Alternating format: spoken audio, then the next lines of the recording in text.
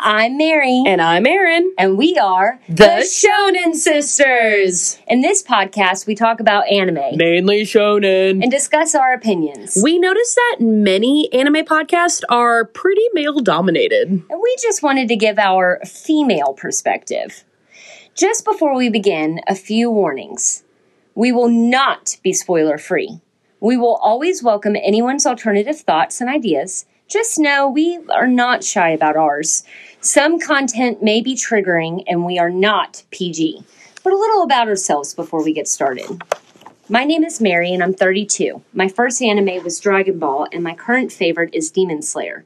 I consider myself a mother to all, a dance enthusiast, and a molder of young futures. I'm Erin. I'm 29 years old. My first anime was Ranma 1/2, but my current favorite is My Hero Academia.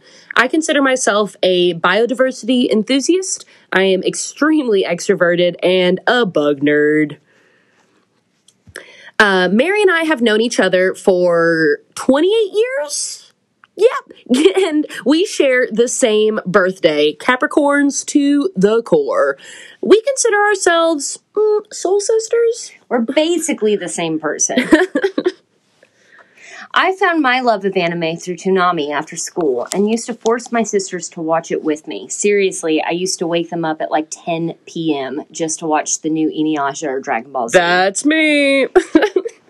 I was first introduced to anime through Mary with Dragon Ball, but it wasn't really until I had a hard copy of a Ranma 1/2 anime manga, that I became really hooked. We both love to cosplay, and some of our conventions include AWA, MTAC, and Momo. We are both ultra nerds in pretty much anything you could deem nerdy, and we are damn proud of it. Damn proud!